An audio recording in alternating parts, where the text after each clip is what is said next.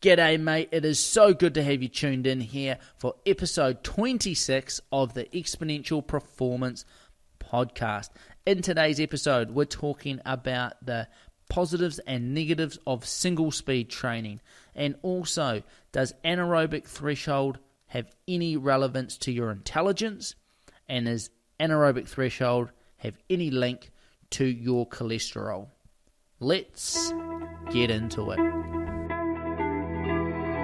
Welcome to the Exponential Performance Podcast. Join sports scientist and performance coach Matty Graham to find out how to train smarter and maximize your performance no matter who you are. Welcome back to the Exponential Performance Podcast. It is so good to have you tuned in here with me. Today we're rolling out episode 26 of the Exponential Performance Podcast. Now, first of all, my apologies for not getting a podcast produced the last 2 weeks. I really appreciate all of the messages saying that people really enjoying the podcast and they're missing it.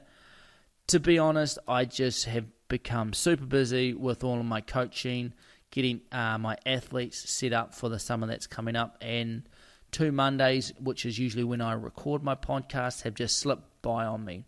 So what I did is over the last 2 weeks, I've sat down and really put some effort into planning the podcast just so I can continue to create good quality podcasts for you. I sort of felt towards the end there, things were starting to slip a little bit. I didn't do the same amount of planning as I used to, and I don't like to do things by halves. And I have got some exciting stuff for you coming up.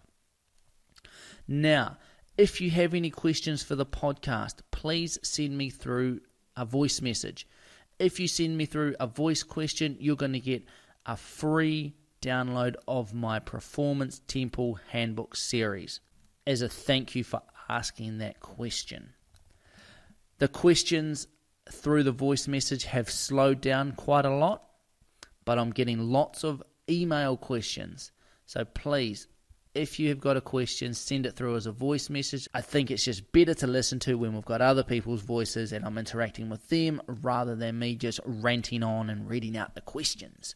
Now, if you've got questions that you don't want answered on the public forum, such as this podcast, but you want to get some personalized advice from me, what you can do is head over to www.reach.me/Matty Graham.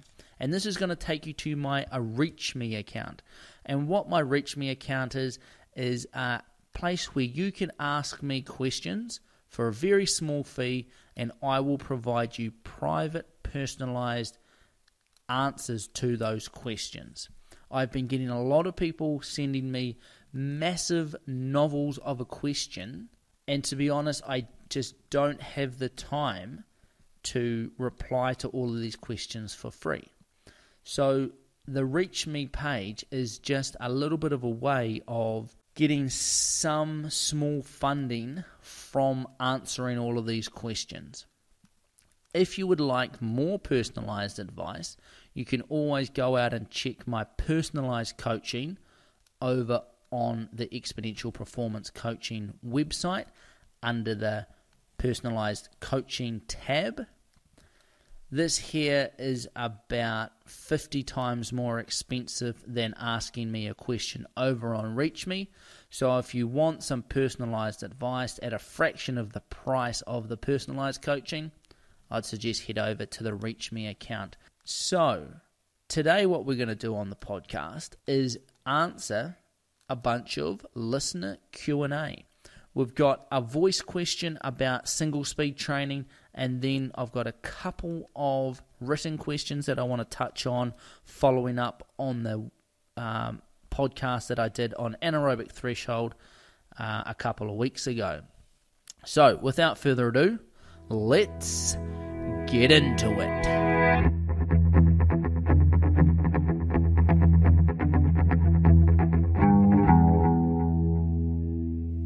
Hi Matty, it's Cathal here again. Thanks very much for answering my previous question. Really appreciate it.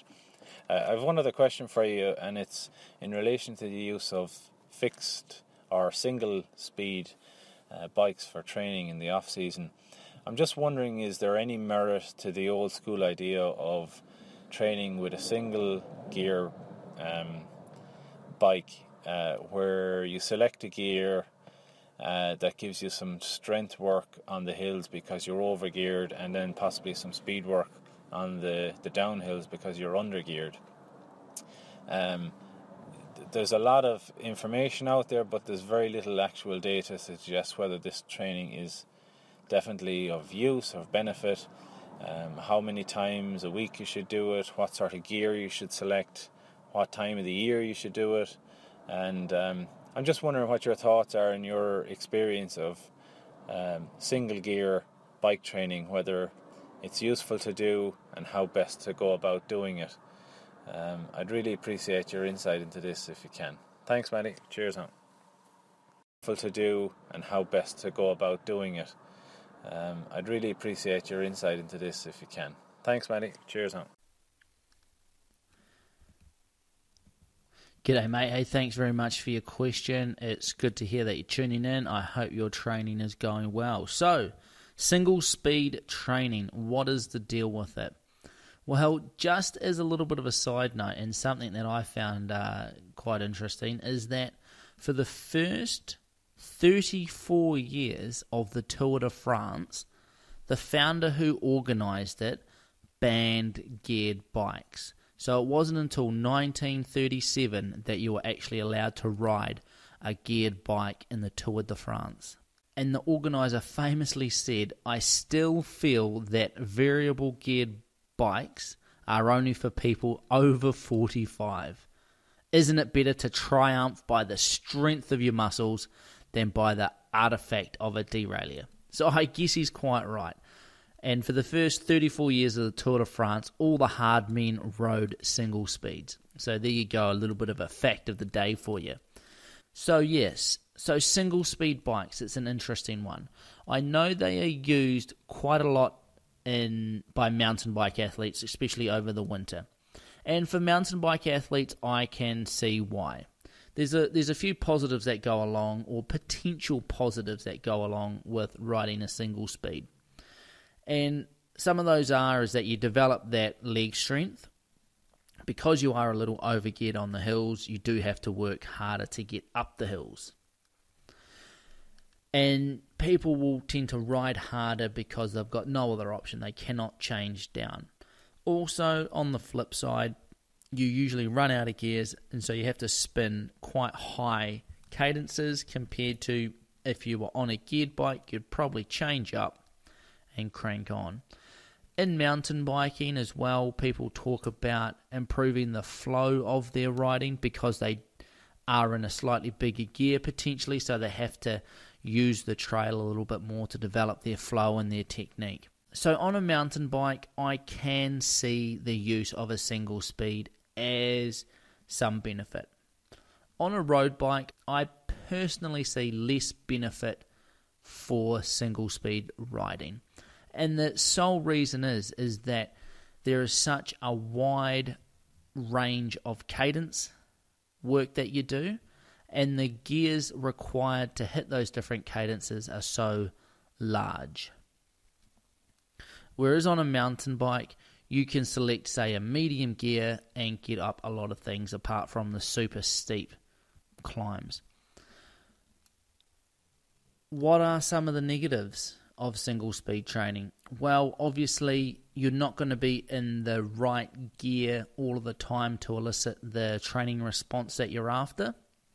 You're either going to be overgeared or undergeared. There's not going to be many times when you're in the correct gear to get maximal force, maximal cadence, or optimal force and optimal cadence. The other thing is that it can give your knees a really hard time. If you are constantly riding up hills in a big gear, you can get knee problems. So just be aware of that. What I would suggest is, if you want to do a little bit of single speed training, is get a single speed and use it sparingly throughout the week. Maybe 2, maybe 3 times a week. but then really focus on getting any key training sessions in that you need to at the optimal cadence and the optimal gearing that you need to for the outcomes of the session. I think what a lot of people forget is that when they are on their geared bike, you don't necessarily have to choose a gear that's optimal or comfortable for your riding at the time. Over-geared climbing is a perfectly good training session that I often prescribed. But you don't need to be on a single speed to do it. All you need to do is click your shifter and move up a gear. And the great thing about doing it on a geared bike is when you get to the end of your interval, you can click down and decrease the force. On a single speed, sure, you're getting this amazing stimulus of over-geared work. But when you get to the end of your interval, you can't change it. You've got to either keep going up or turn around and come back down the hill, which again is a perfectly relevant training method in itself. The opposite thing also applies for cadence work on a geared bike. I would highly recommend that people do high cadence work at certain times of their training, and you don't need to be on a single speed to do it. The beauty of a geared bike is you've got choices. You can click down into a lower gear and spin at high cadences. This is really good for developing that neuromuscular control, developing that smooth pedal stroke, to develop that technique and that efficiency. But it doesn't mean you have to do it all the time, because if you only ride at low gearing, high cadences, you're not going to develop the force that you need at higher gearing and lower cadences. And the flip side is also true. So with single speed training, it's a nice idea. Mountain biking, I think, definitely has a lot more benefit to gain from it compared to road cycling, just because of the wide array of situations you find yourself in on the road bike. By all means, I would say give it a go. I think one of the best things you can do is experiment for yourself. If you love it and it makes getting out on your bike easier, there's less maintenance over the winter, then 100% go and do it. But make sure that you are addressing all aspects of your training, or all aspects that you need to address at the time, depending on the training approach that you're following, so that you don't end up coming into your summer training, one, injured, you got knees blowing out because of your over-geared work, or two, you're not able to generate the force just because you've been doing all the spinning on the flat in your single-geared bike. So there's a few of my thoughts on single-speed training. I'm not sure if that answered your question at all, but there's a few things to think about. Just remember, if you've got any more questions about this, please send them on in, and I'll do my best to dig into them a little deeper and answer your questions. Let's jump into the next question we've got.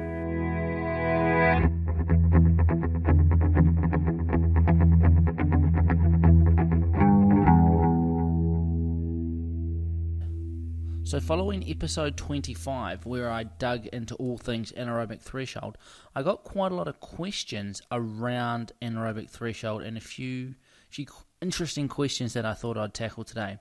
They weren't voice questions, but I thought are quite interesting, so I would do them. But remember, if you've got a question, it would be greatly appreciated if you can send it in via voice message. Now, the question was about anaerobic threshold and intelligence. Is there any link when it comes to things such as maths equations or problem solving? Well, there's not so much a link between anaerobic threshold and intelligence, but there's quite a strong link between cardiovascular fitness or aerobic fitness and all things to do with the brain, pretty much. There's a massive association with cardiovascular fitness and cognition, especially in young adults. Okay, so this is in the teenage years, which you can appreciate, where there's a lot of growth happening in the brain, and it has been shown that if you're performing exercise during this time, there is a massive improvement in your brain development and growth. In younger children, there's also been shown that it's not so much aerobic fitness, but hand-eye coordination. So, playing ball sports or bat and ball sports, if you've got an improved hand-eye coordination, you've got an improvement in cognition and also social skills, which is really interesting.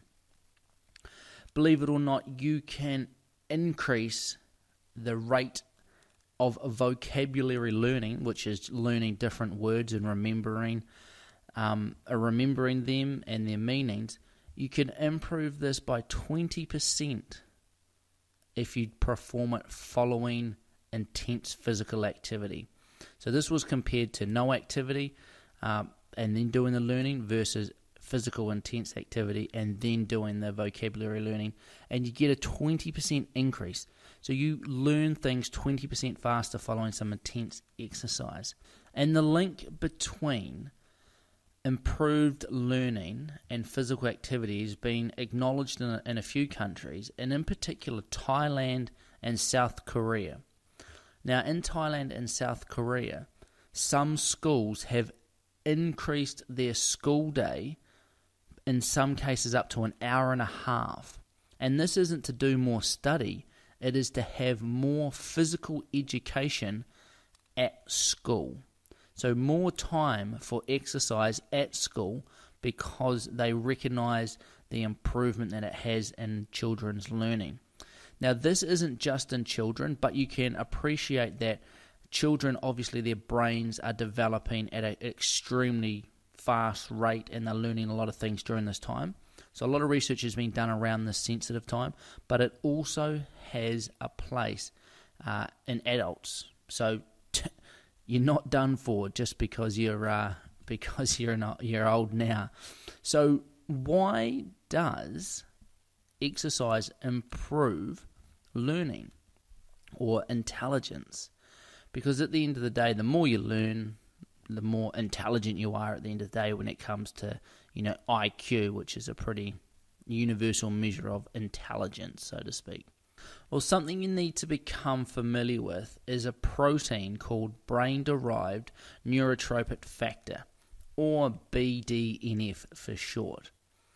Now, this is a protein that's released in the brain, and it's been termed Miracle-Gro, if you can remember, or if you know of that thing that they sell on TV that's Miracle-Gro, that's going to improve your plant's productivity and grow these superhuman plants. Brain-derived neurotrophic factor has been termed Miracle-Gro for the brain. So, to learn, nerves in the brain need to grow and interlink different parts of the brain. And these nervous pathways then need to become stronger so that the firing rate through these pathways becomes second nature, so to speak. And so brain-derived neurotrophic factor, or BDNF, actually increases the function of neurons. It encourages growth of neurons and nerves. And it strengthens and protects these nerves against the natural process of cell death. So what this does is helps your brain grow, helps the nervous connections within the brain develop and then strengthen and then protects them against the natural process of cell death. So BDNF is crucial in the learning process. If you have more of this available during learning or at the time of learning, then you're going to learn quicker and you're going to learn better. And the interesting thing is that 20 to 40 minutes of aerobic exercise has been shown to improve brain-derived neurotrophic factor by around about 30%. 30%. So you get an increase in brain-derived neurotrophic factor, which is this Miracle-Gro for the brain, by about 30% just by doing exercise. Now, exercise is a wonder drug. If it was a drug, so to speak, that you could sell as a pharmaceutical, it would be the most hotly contested commodity in the modern world. I guarantee it.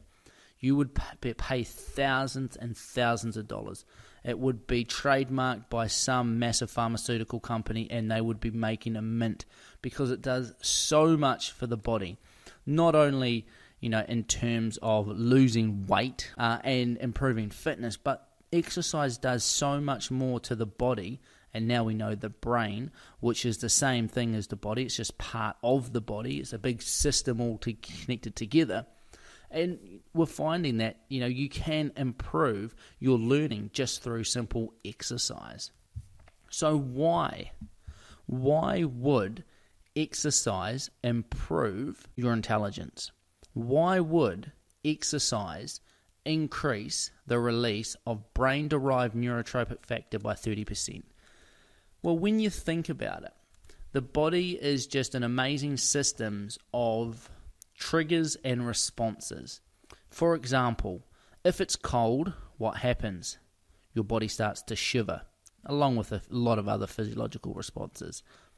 What if it's hot? What does your body do? It starts to sweat, again, along with a lot of other physiological factors that we won't dig into today. So, what happens when your body moves?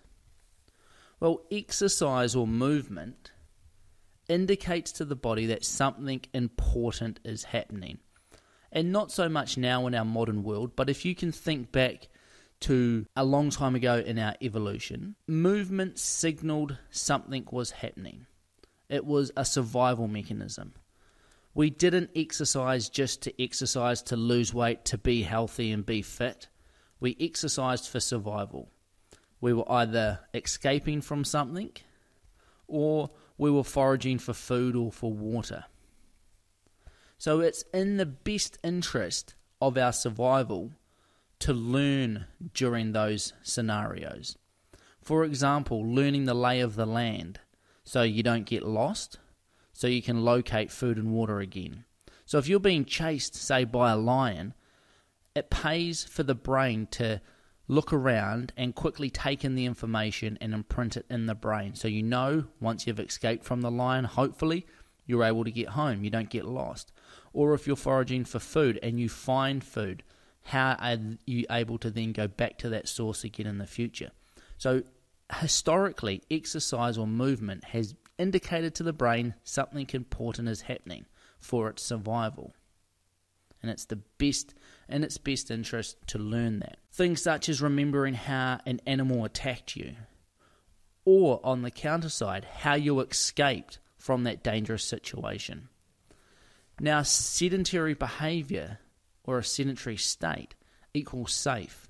You're sitting at home in your cave or in your camp surrounded by your fellow man. It indicates a state of rest. There's not much need for the body to learn when it's sedentary, when it's safe, when it's resting. It's when it's active and it's fighting for its survival that it needs to be able to learn quickly and remember that stuff. So that's one of the theories why scientists believe that brain-derived neurotrophic factor, which is that Miracle-Gro protein for the brain, is released during exercise. It's not so much of a problem now. We don't need to learn all these things for our survival. And I suppose on the flip side, we actually do. We need to move for our survival. With the obesity epidemic as it is now, movement is exactly what we need. So I guess just as a rounding up few statements of this of that question is there a link between exercise and intelligence? And it would seem that there is. It's primarily due with learning and the rate that you can learn. It's most important in teenagers and children to be doing exercise on a regular basis so that that brain-derived neurotrophic factor is released within the body and it is there to increase their uptake of information. It can have an effect in older populations as well, in adults. So starting your day off with some aerobic exercise is a great way to learn. Obviously, just going out and exercising isn't going to increase your intelligence on its own. You have to have that learning stimulus coming at you, the new information for your body to learn. So I'm going to wrap it up there. If you've got any more questions about fitness and learning and the connection there, I'd be more than happy to dig into it a little deeper. But let's move on to the next question. So the second question I had in relation to anaerobic threshold, following up from episode 25 where I dig into all things anaerobic threshold, was about cholesterol and anaerobic threshold. Is there a relationship between anaerobic threshold and cholesterol? Now, just touching on that, again, it's not so much anaerobic threshold hasn't been looked at specifically. It's more about cardiovascular fitness, which normally is measured through VO2 max. However, if cardiovascular fitness is increased, anaerobic threshold as a proportion will tend to increase as well. So before we jump into things too much, let's just have a little bit of a recap of cholesterol. Now, cholesterol is carried in the blood on proteins called lipoproteins, or lipoproteins, depending on which hemisphere you live in. Now, there are two main forms of these. There's LDL, which is a low-density lipoprotein, and this is often considered the bad cholesterol. And then there's HDL, which is the high-density lipoprotein, and this is often referred to as the good cholesterol. In the body, there is a strong link between LDL, which is our bad cholesterol, and coronary heart disease, and there's a very strong inverse relationship between HDL, the good cholesterol, and heart disease. So as HDL goes up, the risk of heart disease goes down. Now, in medicine, a total reduction in cholesterol is considered the gold standard in preemptive care of cardiovascular disease. And exercise has been shown to have positive impacts on cholesterol and on patients with high cholesterol. So does exercise or fitness have a link with cholesterol? Absolutely. So if high cholesterol is something that you're worried about, I definitely recommend that you have more in-depth talk with your doctor. This is not medical advice, nor is it ever meant to act as medical advice. So exercise, again, is so good for so many different aspects of the body. So make sure that you are getting at least some exercise. For most people listening to this podcast, you will be well aware of the benefits of exercise, and you're looking at maximizing your performance rather than just being healthy and fit in general. So there you have it. I hope you enjoyed that episode of the Exponential Performance Podcast. Like I said, if you've got any questions, please send them in via a voice message. I am getting a lot of written questions, and I'll do my best to answer the ones that I can, but I would much rather answer voice questions. If you send me in a voice question, remember you're going to get a free copy of my Performance Temple Handbook. So get over to the Exponential Performance Coaching website, click the record button, ask your question, and you'll be away laughing. If you've got any private questions that you don't want answered here on the podcast, but you would like me to provide some personalized advice to, head over to reach.me/Matty Graham, and you can ask your questions. I'm going to respond to them either via text or a personalized video message to you for a very small fee. Until next time, get out there and train hard, but most importantly, train smart.